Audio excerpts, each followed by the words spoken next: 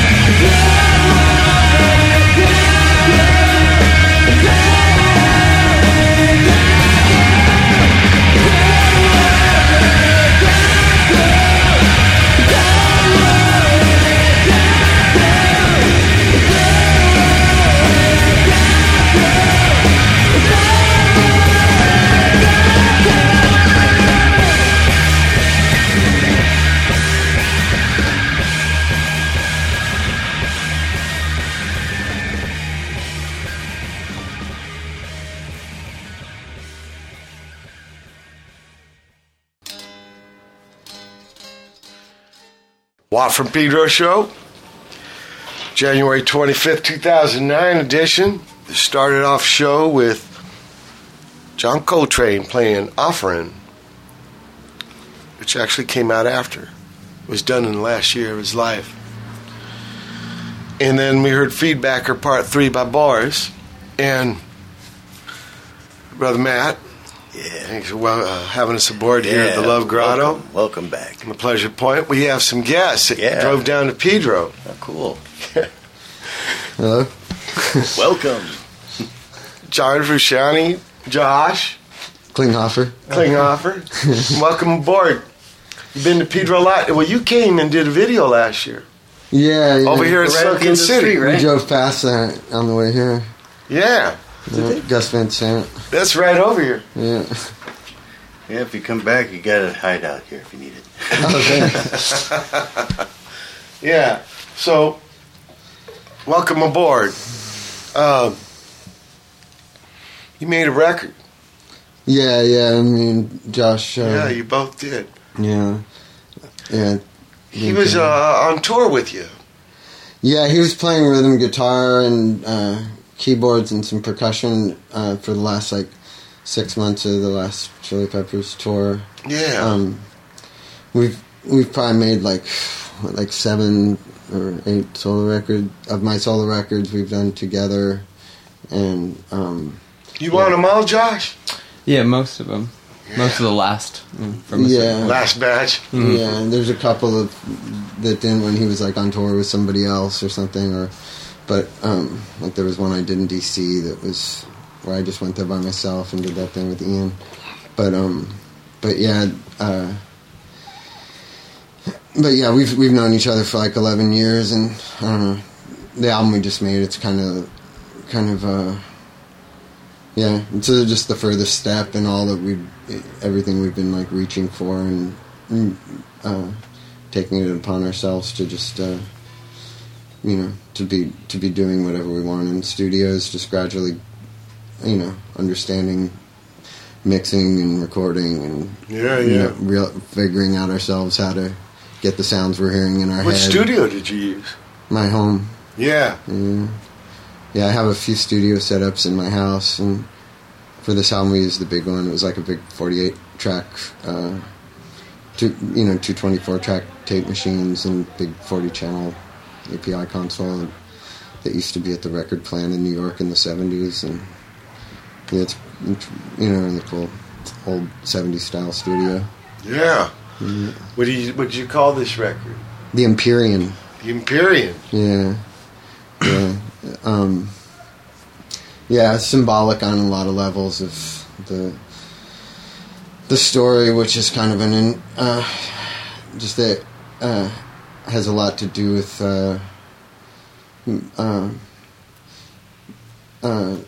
sort of about inner life, the kind of trials you go through inside yourself that really don't ever get even talked about into the outside world or expressed in any way other than in your connection to creativity, and all the ups and downs that come with that, and that.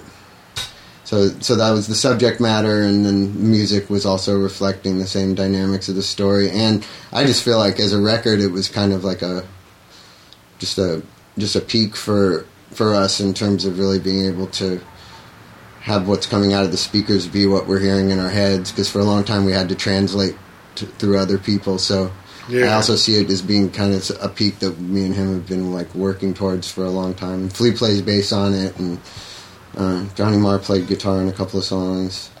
When was it done? It was finished a year ago. Whoa. Yeah. Finished a year ago? Almost. Not. I guess we finished it in April. Yeah. We started it in the end of 2007. Yeah. No, the end of 2006. I think. Very end of. The end of 2006. No. Christmas, right around Christmas. Yeah, it was done over the course of a year. Is that the end of 2006 is when I was playing with you in Europe. Yeah, that's 6, because then I was touring. Yeah. Remember?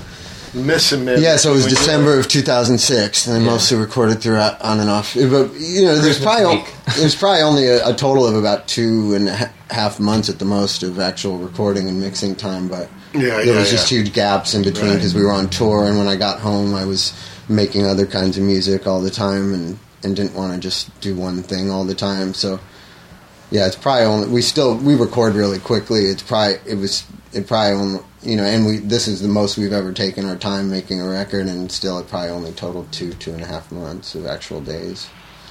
Like what, demo, or just go for it? No, we had it pretty clear in our heads because our process usually starts where like I'll write a song and I'll record a version of all the songs that I'm thinking that we're going to have on a particular album. Just on guitar. Yeah, just guitar and singing onto a mini like disc. A sketch outline. Yeah, I mean, I usually have the basic arrangement real clear in my head, so I'll just record like the whole album as just guitar and singing into my mini disc, and then I'll give Josh a CD of it, and then he just drives around in his car like listening to it and making up drum parts in his head and stuff, and then we get together, a few times and refine the drum parts, but like he pretty much usually has it all mapped out in his head. We think of music real similarly, so it doesn't seem like I ever really play with like, I don't know. It seems like with him playing drums and Flea playing bass, it was just like not really.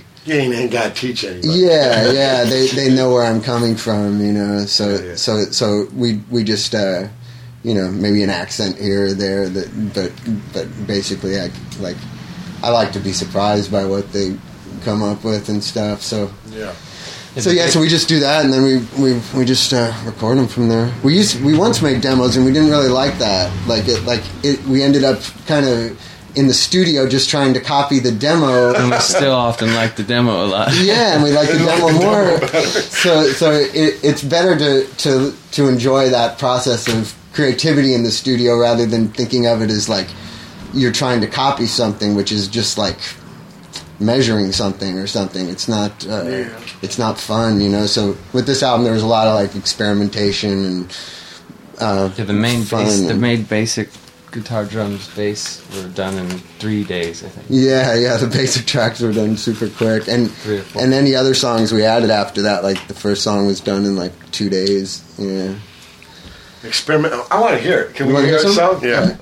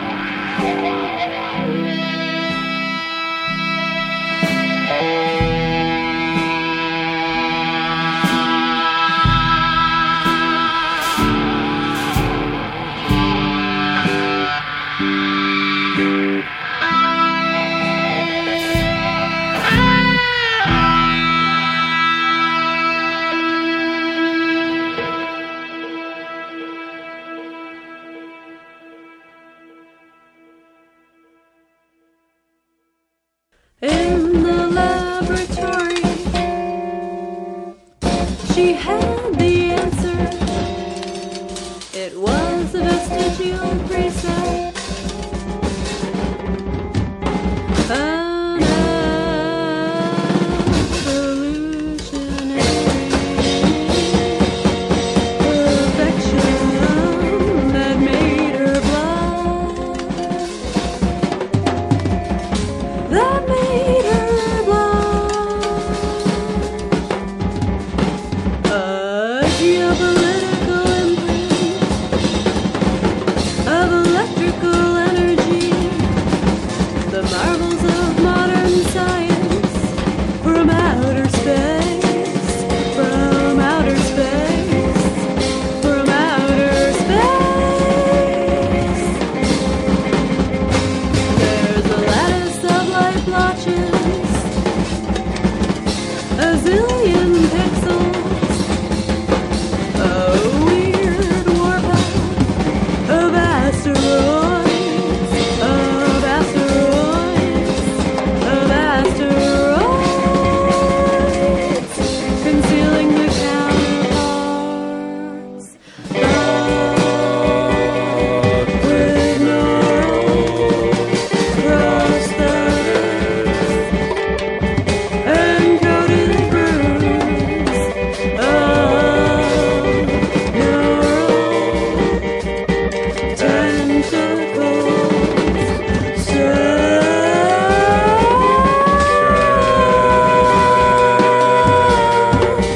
condiments beyond the big feelings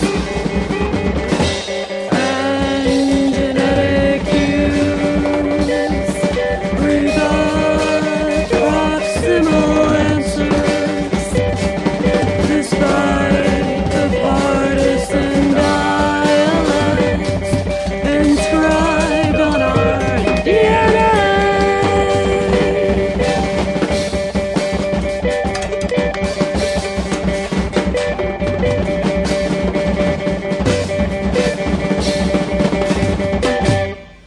In the laboratory, she had the answer. It was a vestigial precept, an evolutionary perfection that made her blush.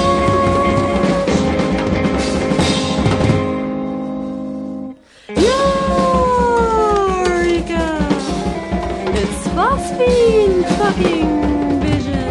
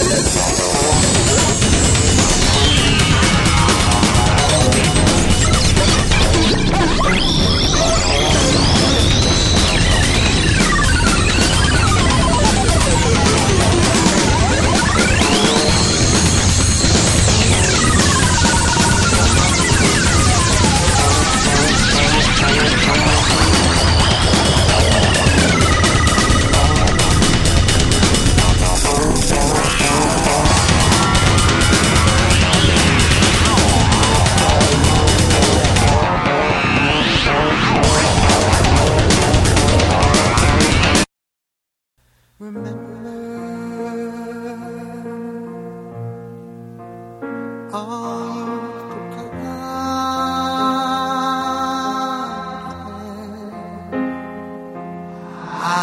can't put those thoughts away.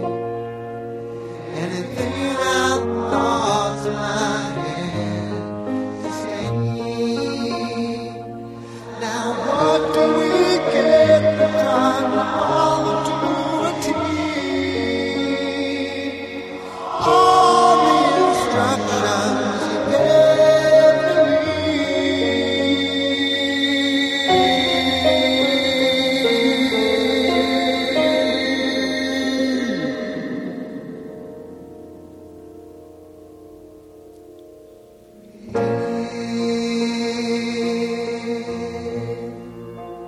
You ever notice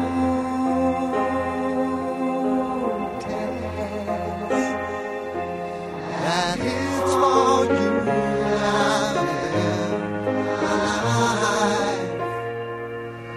Every time I had fun, you were on my mind.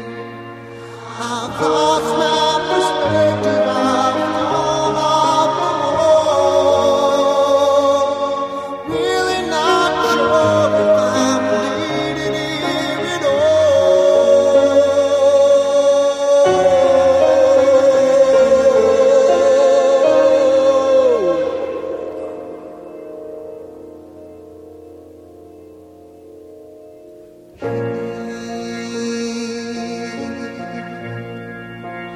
This is my last shot. I'll always be as myself. So I feel like I'm competing with someone else who I could never meet in a million years. I was wondering if we were all around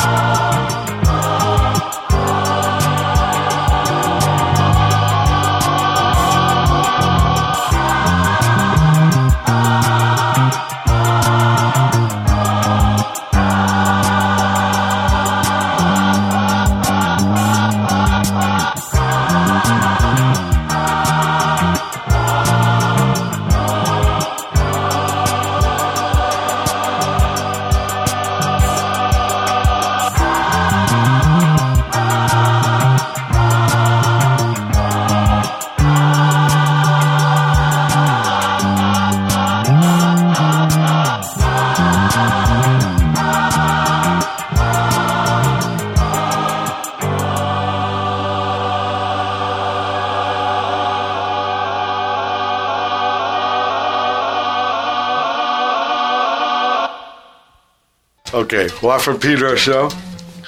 We just heard something off John Frusciante's new solo record, The Empyrean, a tune called Dark Light. You want to tell us something about that? Yeah, it used to just be the first half of the song, and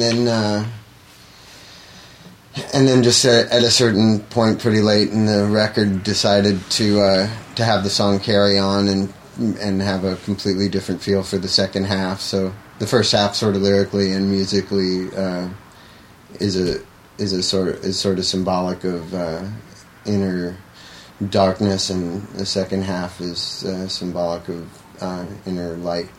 Yeah. Hence the title. Yeah. Dark Light. And it sounds that way too, like the first half has kind of a dark sound to it, and the second half is really bright sounding.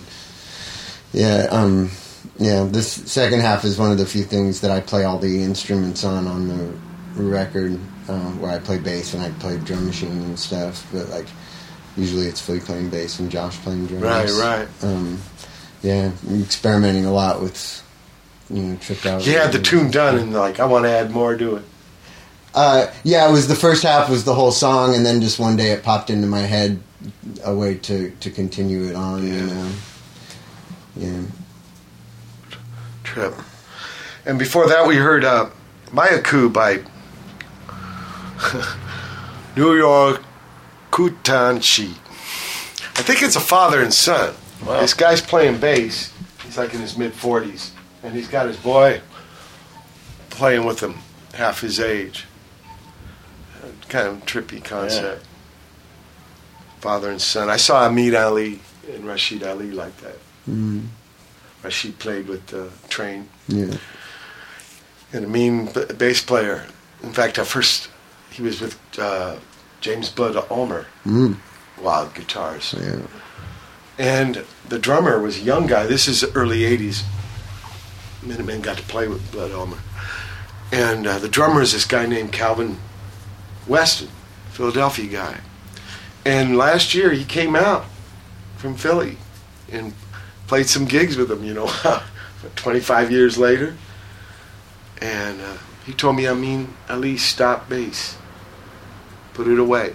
Doesn't play it anymore. Guy was a monster bass player. Like a freight train coming out of his chest. I remember meeting Rashid, and his hat was a turtle shell. Neat. How you doing? Trippy drummer. Beautiful. All right. Oh yeah. Before that, we had a band called People with Eyeball Balls reporting faster, and then we started that chunk of music. Oh, somebody's leash is gone. With another song from John Frusciante's solo album, Empyrean, Before the Beginning, which is the first track. Yeah. Any thoughts? Want to say something about the first song? It's kind of our maggot brain. Yeah. Oh, wow. Yeah, it was inspired by that idea of having an album have a slow start that kind of invites you into a space rather than pushing itself out at you. But it's not in a hurry. Yeah, it's not in a hurry to get anything started, and just doing all kinds of tripped out backwards effects of different types, and playing the mixing board like an instrument, Yeah. That was another one that was done a lot later. Yeah, it was one of the last things we did, and it was done really quickly, and it was just kind of trying to round out the record. The album already had this song after the ending that seemed like a real specific type of ending, so I figured I want to have a specific type of beginning, and I just thought there's not enough records that start out slowly like that, like Maggot Brain does. People often just try to put their, big people pleaser out front, and so we figured that we'd start kind of in the murky depths of darkness and rise up out of there, and Yeah, and I just for the whole album, we were really into just trying to do new things with old styles of recording that in terms of doing all tape edits and no automation on the board, but like me and Josh and the engineer Adam would all just be there with our hands on the board, Real with time. moves and stuff. Yeah, so like it was just like you know, sort of trying to do new things with these old techniques that in a lot of ways have been discarded typically, you know, in the computer world. Yeah. Did you ever hear about the Maggot Brain? Yeah, George Clinton actually came to my house and I played it for him. That Before the Beginning and another song that has sort of an early funkadelic influence. There's nothing funk about the record, but mixing wise, I'm real influenced by the sound of their first 3 records and that sort of haphazard style of mixing. So yeah, George Clinton's kind of like he told me about like him telling what he was Hazel, doing. Yeah, when they were doing that track, saying like your mother died. You should play like your mother died. Yeah. Yeah. Do you ever hear the original version of that? It's like with the whole band. Yeah, it's a whole band. It was done in the mix with mute buttons. Mm-hmm. Yeah, he just mixed it like I guess he made like the people in the like the bass player was like, you took away the groove of the song, but to me it is Billy Bass's groove and the drummer's groove. It's like it was that way a lot on our record because we do basic tracks with me playing rhythm guitar, and some songs like that didn't have drums. The basic track that we didn't use a click. It would be like play to the groove of my guitar, but we didn't use my rhythm guitar on most things. We replaced it with the stuff that had a lot less time, like a temporal structure. Yeah, but it's still that's the groove that's running through everything. I like those kind of invisible connectors. A lot of people use a click track that way, but when it's an actual human groove, it really creates an unusual link between all the overdubs and stuff. Yeah. You're saying all this experiment in the real time. Your first solo record. You ever think about that when you do these things? Yeah. That was really good. Man, that record is wild. Thanks. Yeah. I did a 4-track thing when I was making this record that sounds exactly like it would have been on my first record. My head is at a pretty similar place. In a lot of ways, I feel like what I did on this record is very similar in a lot of ways to what I would have wanted to do then if I would have known how to use a studio, because it's a pretty psychedelic album, and that was where my head was at that time, and there's a lot of what I was listening to, and I just tried to be that trippy on a 4-track, with just like guitar and voice and backwards, flipping the tape over and stuff like that. But yeah, I feel like in a lot of ways I was trying to produce those same kind of effects on the psyche of the listener. With this is what I was doing then. I mean, and also like my state of mind when I made that stuff on my first record, I wasn't imagining people ever hearing it. And even though when we started making this record, I was thinking of it like a record, eventually it just became something to play late at night in my living room, to trip my head out and to try to mix in such a way that I would have fun listening to it over and over, because I'm just going, whoa, like and play it when my friends come over and stuff, just to trip people's heads out. Like, it's not... I'm sort of good at tricking myself that way, I guess. I stopped really even thinking about that it was something that was going to be released. And we didn't hurry at all. That's why it took we weren't in any kind of a hurry. We just... So it really ended up being done in that same kind of spirit as my first record, where I was making it and thinking this is just for me and my friends. Yeah. Not Mersh. Yeah. I love that record, man. That's wild. It made me think a little bit of Sid Barrett. A little bit. Tiny. I was really into Sid Barrett at that time. Oh, really? Yeah. Yeah, that Piper. But then the other two, the Madcap and Barrett. And Barrett, yeah. Trippy records. Yeah, they kind of because the whole time I was playing guitar as a teenager, I really wasn't into acoustic guitar. It was forced on me when I started playing. I had to play acoustic guitar because my parents wouldn't buy me an electric, and I had to prove myself on acoustic. You know? Yeah. And so I think I didn't. didn't do anything with acoustic guitar for like the first 9 years that I was playing guitar. But when I was 21, and I'd had those Syd Barrett albums for a while, but I got obsessed with them I'd had them since I was like 15, but I got obsessed with them when I was like 21, and it made me become really into writing songs on acoustic guitar and recording. It just made me see acoustic guitar, as something that it's a privilege to play instead of as something that you have to play. Like the burden. Oh, wow. So when you were coming up with the songs to show the Josh, Flea, and those guys, jamming them out, or in your mind you had like the rhythm guitar is going to be a tool to show them, but I have an idea. I write the music and the lyrics, Yeah. chords and lyrics and melody all at once. It's always been one process with me. So. But you ever think like, I'll show the guys the guitar and we'll have that guide track, then I'll lose it. That was the idea, because I was really at that time I was really enjoying records like the first couple of Roxy Music records and the Doors in the 60s, where the guitar, unlike in most rock music, it's not playing a prominent role. It's more playing like embellishments on top, and it's more. Josh got really good on the organ and electric pianos and stuff like that. In the last few years, he was playing that in a couple of bands that he was on tour with, where I just was really liking I'd never really used those instruments much on my solo records, and then it started to just seem like a good idea to make music that was more where the keyboards are the more the thing that's playing the chords, and if there's a guitar, it's more something on top of it, and then that takes the song away from its original conception. A lot of these songs,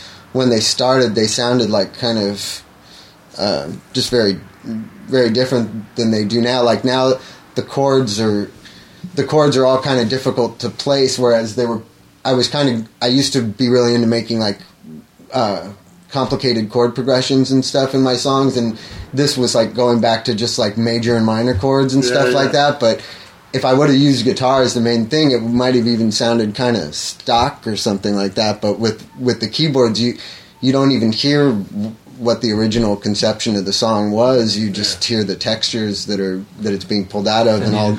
Huh? You don't often hear the original form of the keyboard either. We would treat it from that. Yeah, we would do electronic treatments to the keyboard. So the actual end thing is so far from the original like idea. Groove. Huh? You like grew a process. Yeah. It would not be like the same. Yeah, that's especially why making demos of the things wouldn't have worked, because we really used the studio as the compositional tool and as the arrangement tool. We'd fill up all the tracks with all kinds of ideas, and then gradually figure out, okay, because we would edit each section, we would mix each song in sections, like, and do tape edit. So it would be like, okay, for the first section, we're just going to use strings and bass and the electric piano and the vocal, and then the next section will have drums and and whatever it is, like we'll have this guitar melody here, and we'll use these reverb effects. Each section was mixed like it was its own song, so it would be a different combination. Huh? You should play Central next. Yeah, Central's the peak of that, because we started to realize we could really get away with these crazy edits that you wouldn't think would work, but that's why when Brother Matt asked you about touring, it'd be a little intense. Yeah, no, because it's all made of edits. It would be very different thing to try and do, but yeah, it would be the songs in a different form. There's no way we could reproduce what we did on the record, but we could do something interesting. But yeah, it was like so. So yeah, we gradually started to realize that like you could get away with really drastic edits as long as there's one element that stays the same. Everything else can change, and we didn't figure that out till late. And up till then we were like, oh, make sure nothing moves of any of the tracks, and then eventually we were like, remove everything but one thing, and it worked, as long as that keyboard part doesn't sound like it's changed. You believe it when everything else changes place, So we would have, if we would have made demos, we would have had no idea where it was going, and we would have probably fallen in love with it in some form that we would have felt like we had to adhere We to. did even. There was a couple times where we made rough mixes in, say, January, and then when we started working again on it in July, and we were going back to those old rough mixes, and we wound up killing ourselves trying to recreate it, and we would move on from that, but. Happening. And the first hour, January 25th, 2009, Watt from Pedro Show. Hold tight for hour 2. We got a jam coming. January 25th, 2009. It's the second hour of the Watt from Pedro Show.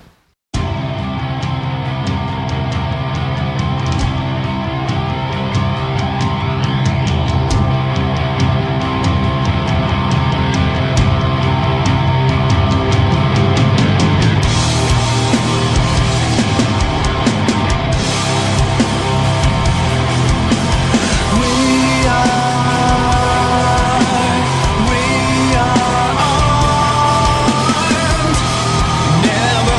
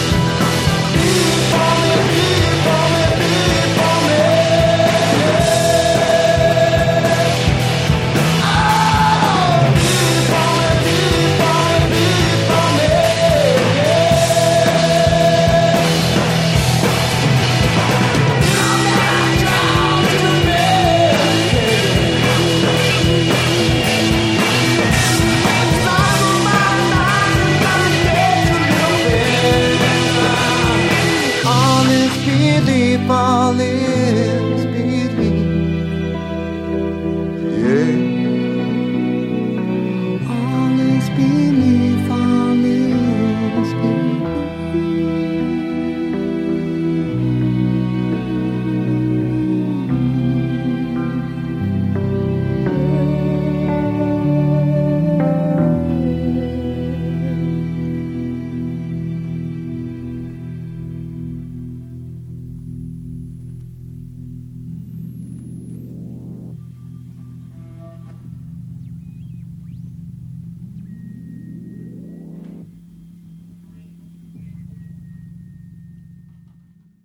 Watt from Pedro Show. Start off the second hour with The Sea by Daughters of Fission, Arizona band. And then I'm Gonna Marry You by Connect 9. Then something from Brother Dale, Uno for Dos, what he call a tribute, do one bass for two. And then something new from John Frusciante's solo album, The Empyrean, called God. And now we come to that point of show for Brother Matt's Spin Cycle, and special edition because we get to jam with Josh and John, and Watt's even going to play bass, which I don't do much. I do it in the Shuka, right? Yeah. Did I do it another time? I can't remember another time. At least once or twice, but this is rare. I didn't know that. Well, because I'm always talking so much, and like they got to hear me play bass too. You know? So usually it's my guess, but I consider it an honor and privilege to get to jam with you folks. So, and Brother Matt. So without further ado, or hitting the mic, here we go with our jam.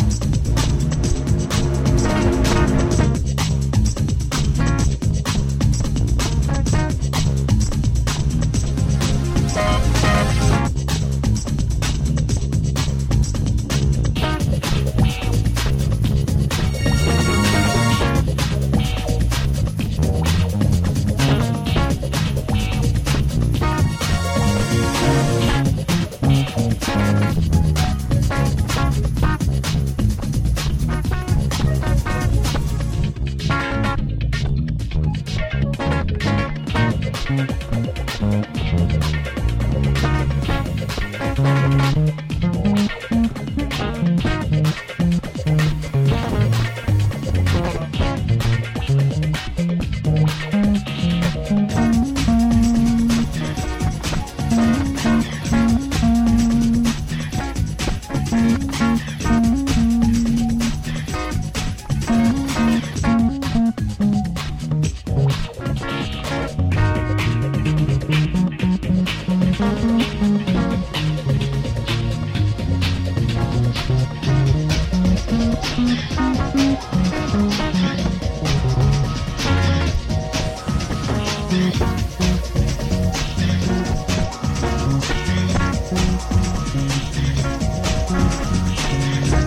could use a little break.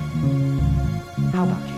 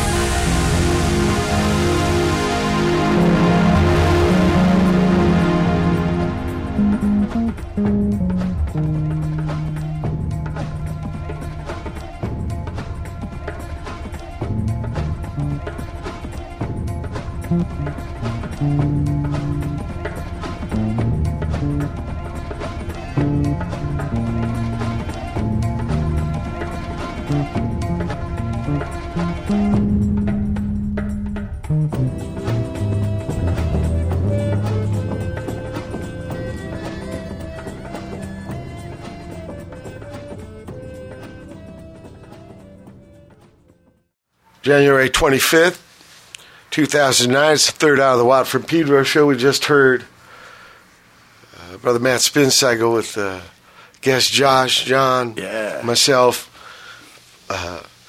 trying to make it happen in the moment.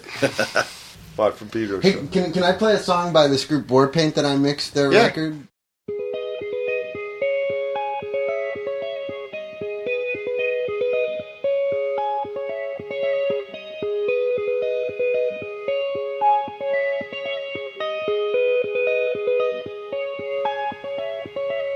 I'll break your heart to keep you far from where all dangers start and atmosphere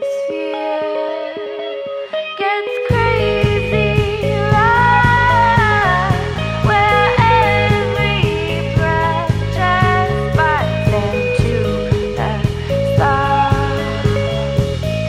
Space I'll come about you. They call me a thief, call me a thief, call me a thief, call me a thief, call me a thief, call me a thief, call me a thief,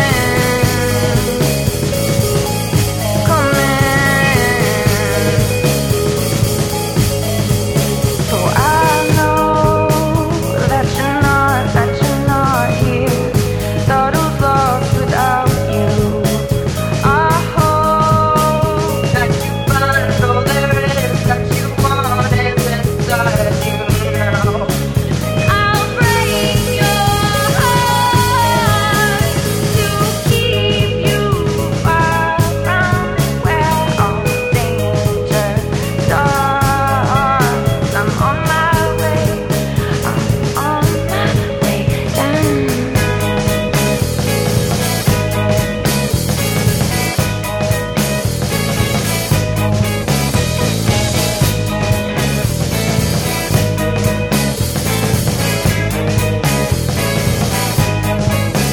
I know that you're not here. Thought I was lost without you. I hope that you find all there is that you want is inside you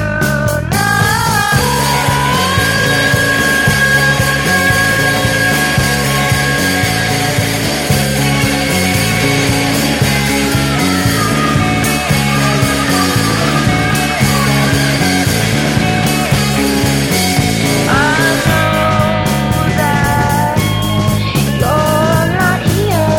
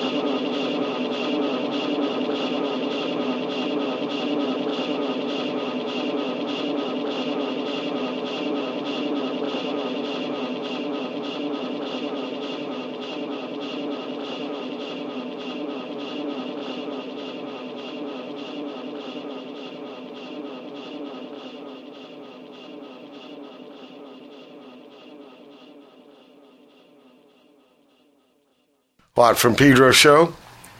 Started third hour off with Elephants by Warpaint. John, that's something you just mixed? Yeah, about a year ago actually, but it's just coming out just now. A year ago. Yeah. Just about a year ago. The Imperium was finished. Yeah, it was done like exactly right after we were done with the Imperium. I started mixing Warpaint. Yeah, I'm thinking about Imperium. It means the highest point in heaven. Yeah. It's in the Divine Comedy. Right. It's one of the... Yeah, really up there. It's where the choir is. It's kind of where Dietrich disappears. She ain't at the very end. She goes and sits near Mary. It's like St. Bernard, I think, ends up taking him to the last gig, floor show. Imperium, but like empirical. Are the words connecting? Maybe like I don't think so. empirical means something... Right, high up. You can measure. Yeah, but Empirical. But Empyrean is specifically, I think. Empyrean was, level above, because they thought the planets were around us. So it was above the levels of the planets, because we were in the center. Yeah, it's supposed to be the highest point of the highs, yeah. Yeah. We were, the idea was didn't go around the sun, everything went around us. Right. And Empyrean was way out there. In fact, that's his levels of heavens. They're different planets. There's different, this trip. Yeah, that's something, since it's pretty impossible to conceive of space ending at some point, but at the same time, it's just as difficult to imagine it going on endlessly. So I know. I guess the Empyrean is a way of sort of. You mean like infinities? Yeah, you can't. It's impossible to picture space ending at a point, but it's also impossible to picture it going on forever. And the Empyrean was a way of sort of. Come on, stop, Mr. Coltrane. of conceiving of a highest point that could be, or something. Yeah, I mean, some infinities are bigger than others, which is kind of hard to conceive of. Yeah, like the set of all numbers, right? Yeah. They go on forever. Yeah. They're always going to be bigger than the set of odd numbers. Right. Right? Yeah, it's always going to be twice as big, but there's but it keeps going. There's no twice as big. See, I don't know how to work these leashes. So what I do is just hang up on the dude. There must be a way to silence him, right? Without throwing it, crashing against the wall. But that is trivial. But Empyrean, a high point, and like you were saying about the inner light. Yeah, it's about reaching for stuff that's sort of beyond your grasp, but that you keep maybe a charging. Some kind of something inside yourself, or something, whatever it is that drives your imagination to keep striving to sort of become one with that energy more and more so in all your actions in your life, or like people in science or in religion, where you're constantly sort of reaching for things that can't completely be understood or attained, but it doesn't stop whatever that force is inside you that drives you to want to know more and learn more and do more, and Yeah. It's about some of the records kind of involve some of the struggles that you go through inside as a creative person, just trying to become one with something that you don't really understand, that doesn't really have any concrete form that you can grasp onto, but that you're born with this incentive to do something, and whether it's playing music or painting or whatever it is, Yeah, you paint too. I used to, yeah. No more? Not anymore. Oh, wow. Yeah, about 10 years ago I decided to limit myself to the things that I felt I had most aptitude for, because I'd spent about 5 years concentrating on things that I didn't have a lot of aptitude for. It was a good learning experience, and it was something good to keep me connected to the artistic force for other reasons besides that I was making a living at it or something. I kind of stopped doing it in the situations where I had any value to the public, and started just following my creativity. And I think it was a good period of time for me. But when I sort of came back into the world, as it were, I just really wanted to focus on writing songs and playing guitar and learning about electronic music from time to time and stuff. I got an interview with John Coltrane. He says all musicians are after some kind of truth.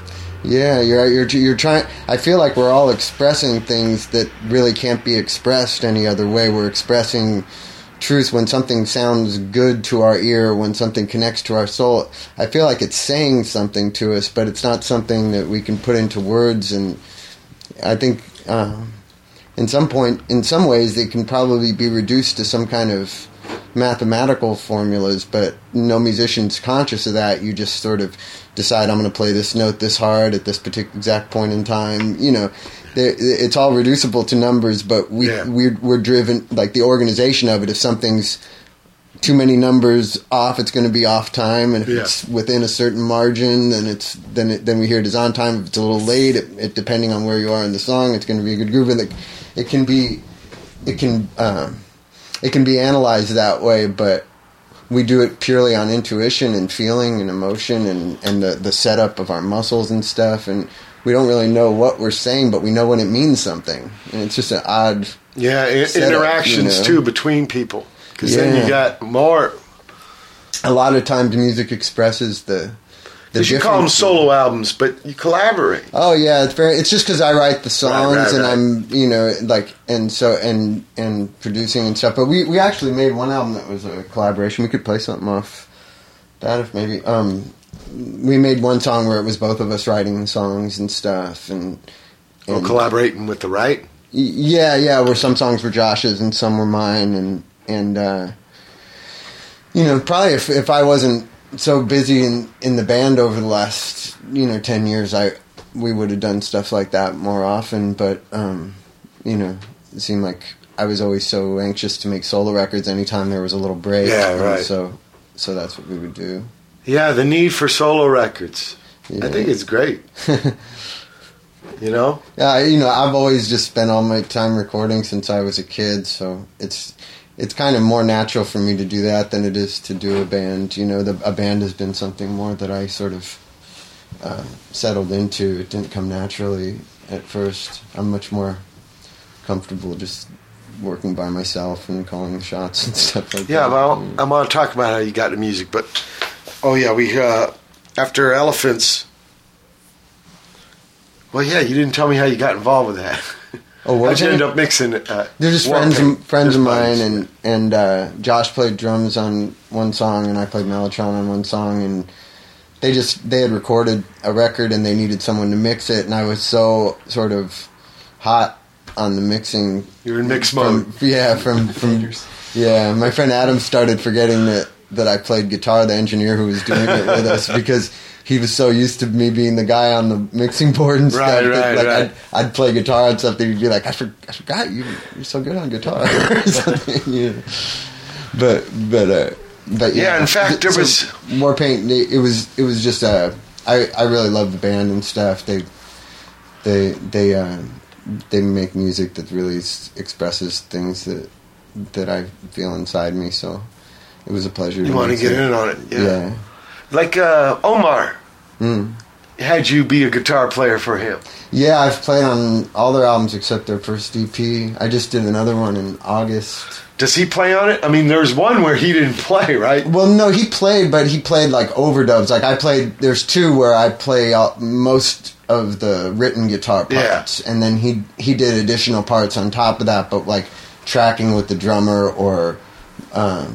I guess it was just one where for the whole album I played all those parts, but even on the next one I did after that, the last one that was released, I did pretty similar, where I'm playing a lot of written parts. I think that's really righteous that you would say, yeah, guide me. Oh, it's fun, yeah, because I've spent so much time, concentrating on practicing guitar, just learning things off records and things like that to be able to apply that skill that I have of being able to learn something and then play it and just have it being just like how hard I'm hitting the guitar, how I'm expressing myself through the part, rather than like thinking of the notes and the rhythms. It's just fun. When I was a kid, I thought I would be in Frank Zappa's band when I grew up, So I kind of wanted to have a situation like that where I'm playing some like, sort of difficult to play music and on time signatures and stuff, and just like locking into it and stuff. Like the challenge of it. Yeah, it's fun, and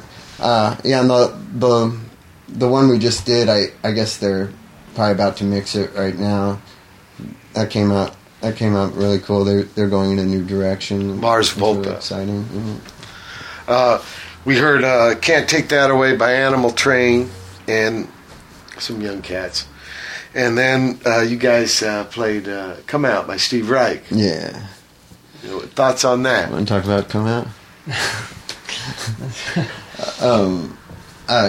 Yeah, Come Out. Yeah, it's an experiment, I guess, in phasing that he did with tape recorders in the '60s, where he just takes a loop of, I think it's an injured kid or something talking. I'm not sure who the kid is, but it's almost like, you know, what people would do with sampling now and with a lot of, you know, with effects and things like that. But he's just doing it, from what I understand, just with tape recorders. It's just some of the magic that can that can come, and especially it shows all the incredibly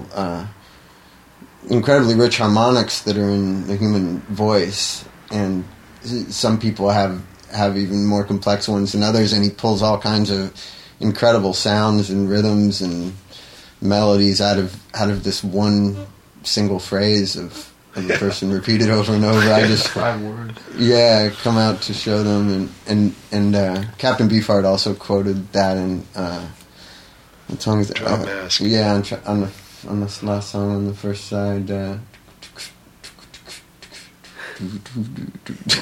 forgetting the name of the song. I remember the drum fill at the beginning, but yeah. So I like Steve Reich. Yeah. Who would we play? That lady. Oh, yeah, Came lady, up with the Doctor Dolly. Who theme song. Mm. She's working the BBC studios in the 50s and 60s, and they had to cut tape and no synthesizers. Use oscillators. Yeah, And mainly a lot of tape manipulation. Totally, yeah. Speeding up, slowing down. A friend of mine said that's Aaron says that's like his favorite song. Like somebody asked him that. I don't know what it sounds like.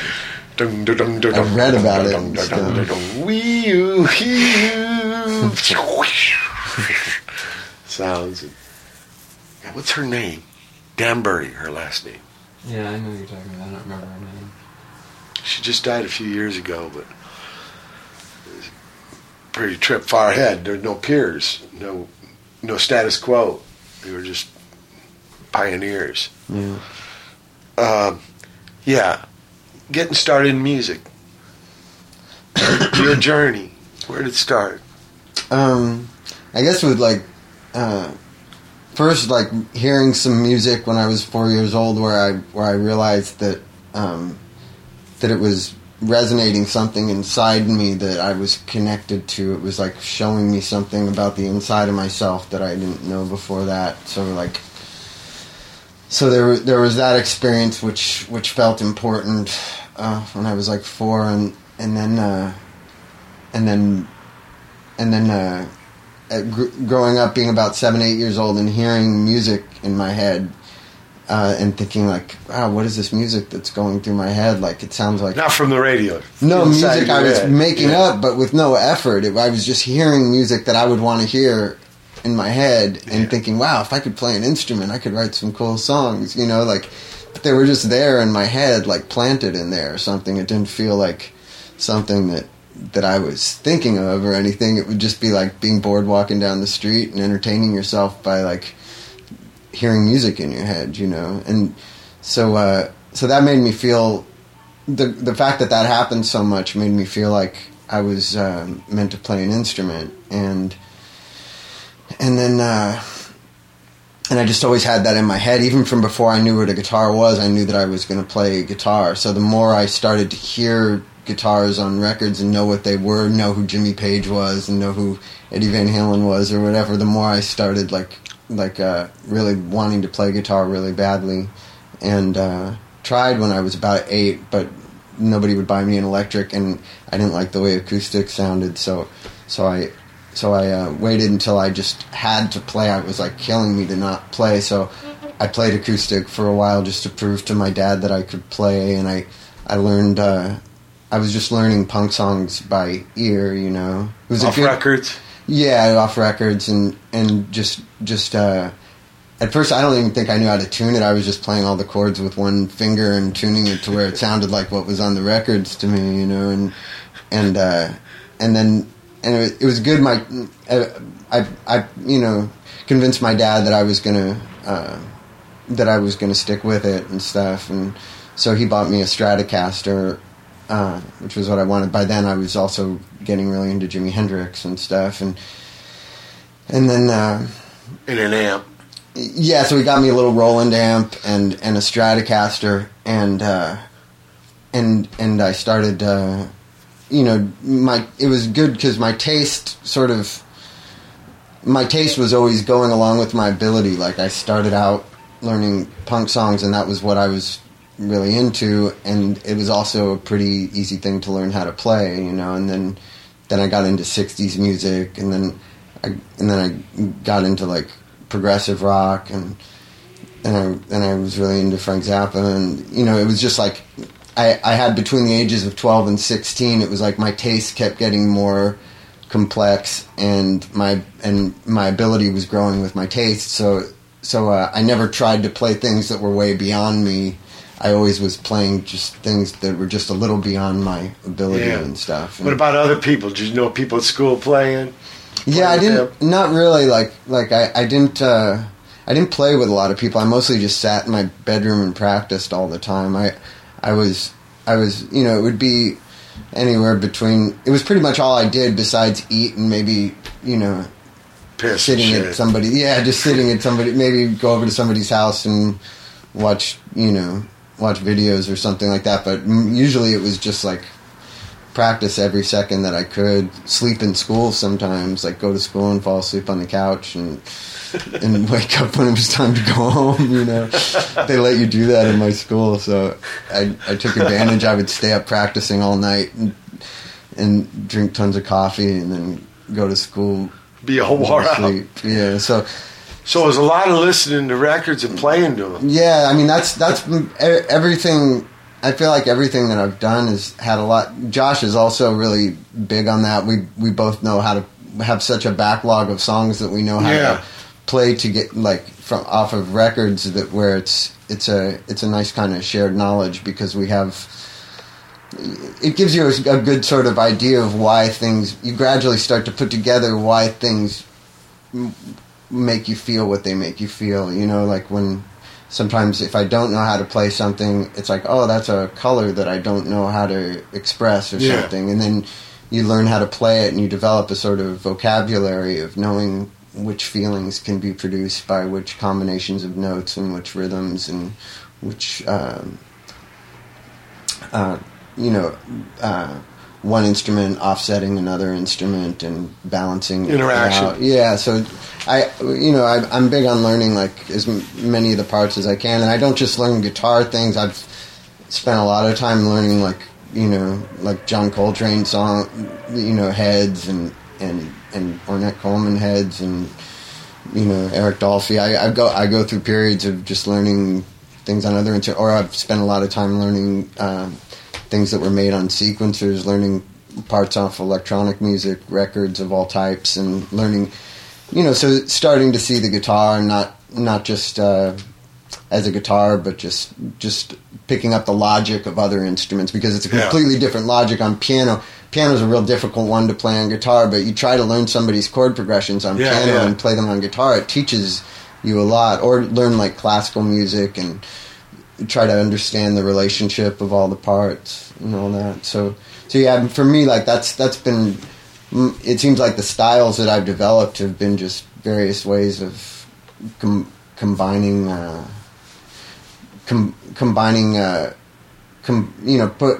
crossing together and combining feelings of various aspects of things that I like, and putting them all together, kind of like somebody makes a hip hop track or something, where you just like.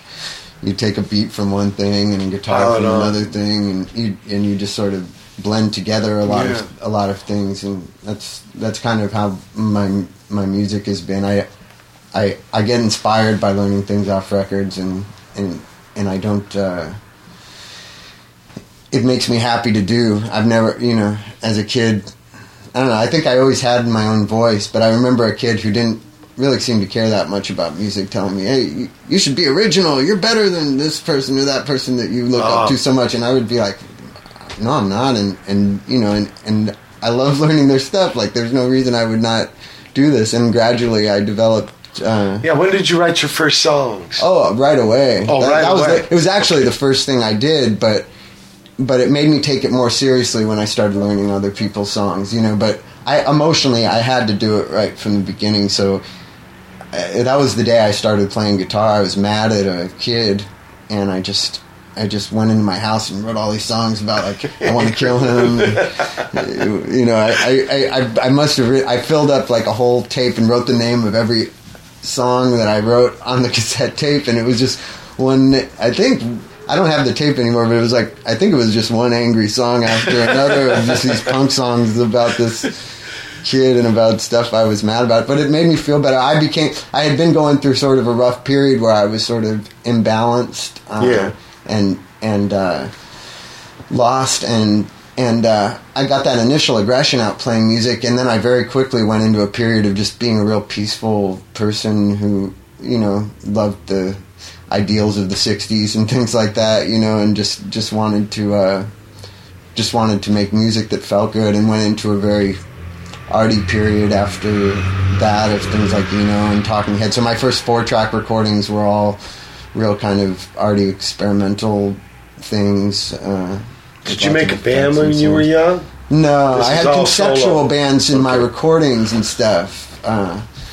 But like no gigs? No. I played a show with my guitar teacher.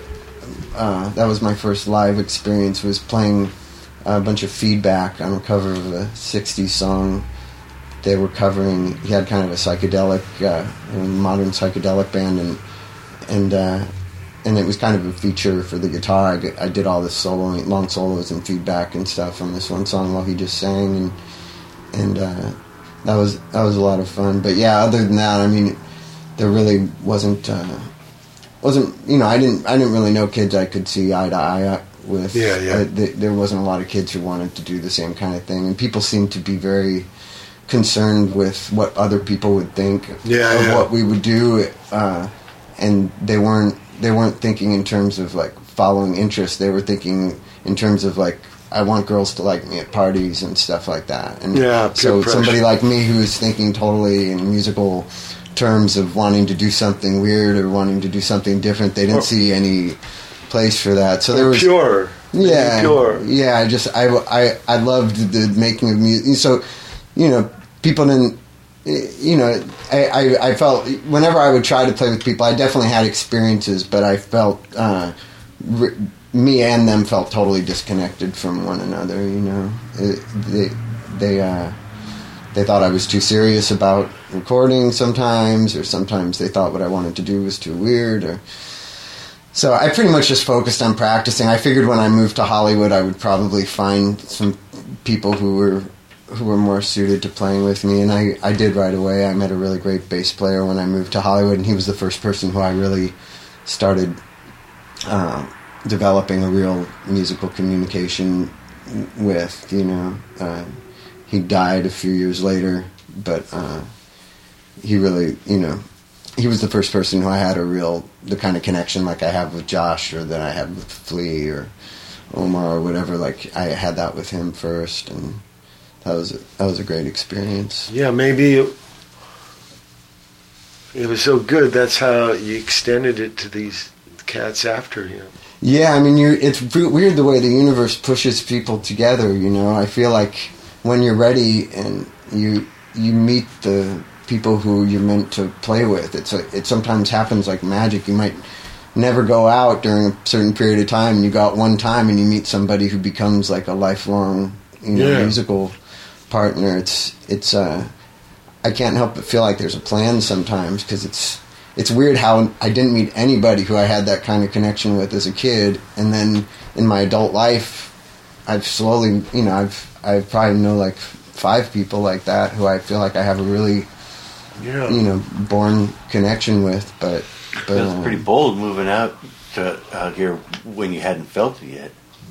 Well, I knew I wanted to be a musician, and I felt like Hollywood was the place to. Where were you at before? Chatsworth. Oh yeah. Yeah.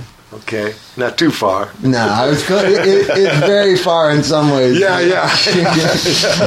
Light years. Yeah, it's the deep valley, and it's just nothing going on there, and people. It was good. It kept me in my bedroom thermos practicing. Bottle. It was the thermos bottle. Yeah, because people were very. Well, when it comes to working on yourself, maybe you need. Not distraction. Yeah, I'm not sure what would happen if I would have grown up in Mar Vista where I lived before that. Like in Mar Vista, it seemed like there was, I knew some cool older kids and right. Had a friend who was into punk and stuff, and like I moved to Chatsworth, and the fact that I was punk was just. Yeah, like solitary confinement. Unheard of, people thought I was so weird and had the nickname Punker John and didn't like that. and just like, it just made me feel like a real outcast. And I think more and more I went through a weird phase of just trying to be kind of normal for a while and fit in. And then I gave up on that and just focused on making music in my bedroom over, all the time and let myself be as weird as I actually am, Yeah. Oh, this is interesting. So it's hard to really plan the life journey. Yeah, I think it's more important just to follow your heart. Mm-hmm. I think when somebody's goal is to sort of to succeed at something in some way, or to when they're thinking of it in terms of I want to be seen by the outside world like this or that, I feel like it's sending all kinds of weird mixed messages to your inner self. I think you'll get what you want out of life as long as you're clear about what it is that you want. If that's all you want, there's plenty of steps you can take to do that. But if you really love music, I think just following your heart and playing the music that you're interested in, and just putting every bit of energy into every day towards that one idea of wanting to merge with that force that music comes from. The universe has really skillful, exacting ways of putting you in the place that you need to be at the right time to play with the people who you're meant to play with. And I think it only comes from some kind of inner confusion about the reasons that you're doing it when you don't get what you want. I think it just comes from some, I feel like for me, my mindset was always just like, I want to make music that, that I feel good about making. I just want to, for me, it wouldn't have made a difference in my mind whether I was in a club band or if I was a rock star or something like it. That was a total non-issue to me. Like I wanted to make, music that I liked and that I felt good about, and that was something I was always doing anyway. So it just seemed like and when so I just always felt like if it's good music, there's always going to be some people who want to hear it. And the other stuff just wasn't important to me. I think that's a good thing. Yeah. I think sometimes some people are in a sort of a state of confusion where you're motivated by sort of and to some degree I can't say that like I've gotten sucked into it too, where you're kind of you lose a little of your focus on what you're hearing on your inside, and you're concerned about what these people think or what those people think, and outside. And I feel like that's the enemy there. You've really got to listen to what's, because I feel like music comes through inner channels inside yourself. Mm-hmm. When, just like I was saying, when I was a kid, I would just hear it in my head. It wasn't like I was trying to think of a song, and that's how songwriting is. You just have to listen to what's going on in your head. You don't try to write a song, and I think that's why a lot of the time people who write really good pop songs, a lot of the time the good song is the only good song on the whole album because they're not really listening. They're just trying to achieve something, and I think it's fine if that's the goal, if that's what you're trying to do. But I've always tried hard to listen to what's inside me and to follow my ever-changing interests that are on the inside, and to conform to some degree to the situation. Like I'm in, like being in a band like I was in was really about like, okay, how can I bend this or twist this or push this in this direction or that, but it's still ascribing to the previous energy of the, what the Red Hot Chili Peppers is, and then see in which directions can we move this and bend it and stuff, and that's all. That's another way of listening to what's on the inside of you to conform it to a specific musical situation. But my favorite thing is just to really listen to what's inside myself without any consideration of who's going to hear it or where it's going or what place it has in the world or whether people would think it's good or not. Like more and more I just don't think that stuff matters. My favorite times in my life have been where I've just been making music for no other reason than just to do it, and I think it's important to always stay in touch with that part of yourself, even if you are in a band with people and some of the people are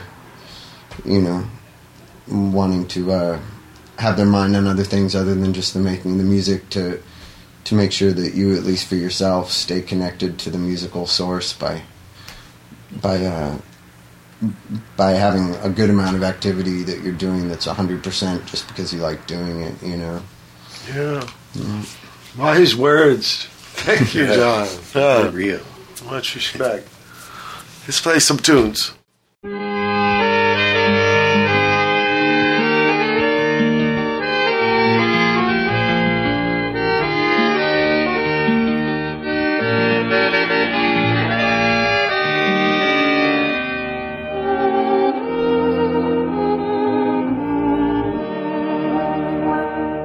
Outside the barracks, by the corner light, I'll always stand and wait for you at night.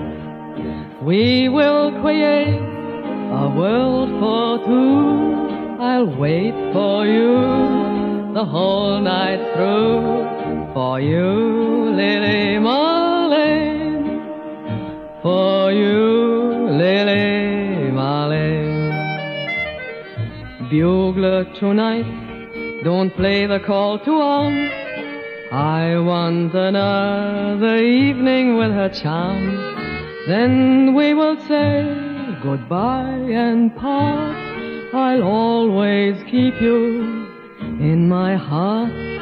With me, Lily Marlene. With me, Lily Marlene. Give me a rose to show how much you care. Tie to the stem a lock of golden hair. Surely tomorrow you'll feel blue, but then will come a love that's new. For you, Lily Marlene. For you, Lily Marlene.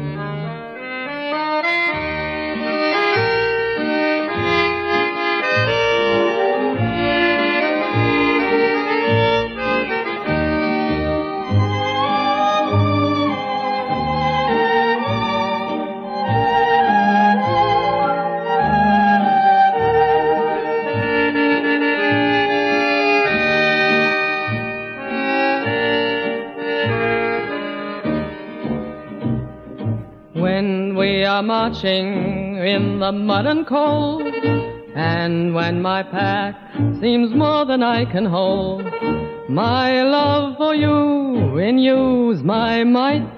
I'm warm again, my pack is light. It's you, Lily Marlene. It's you, Lily Marlene. My love for you renews my might. I'm warm again. My pack is light. you, Lily Marlene. It's you, Lily Marlene.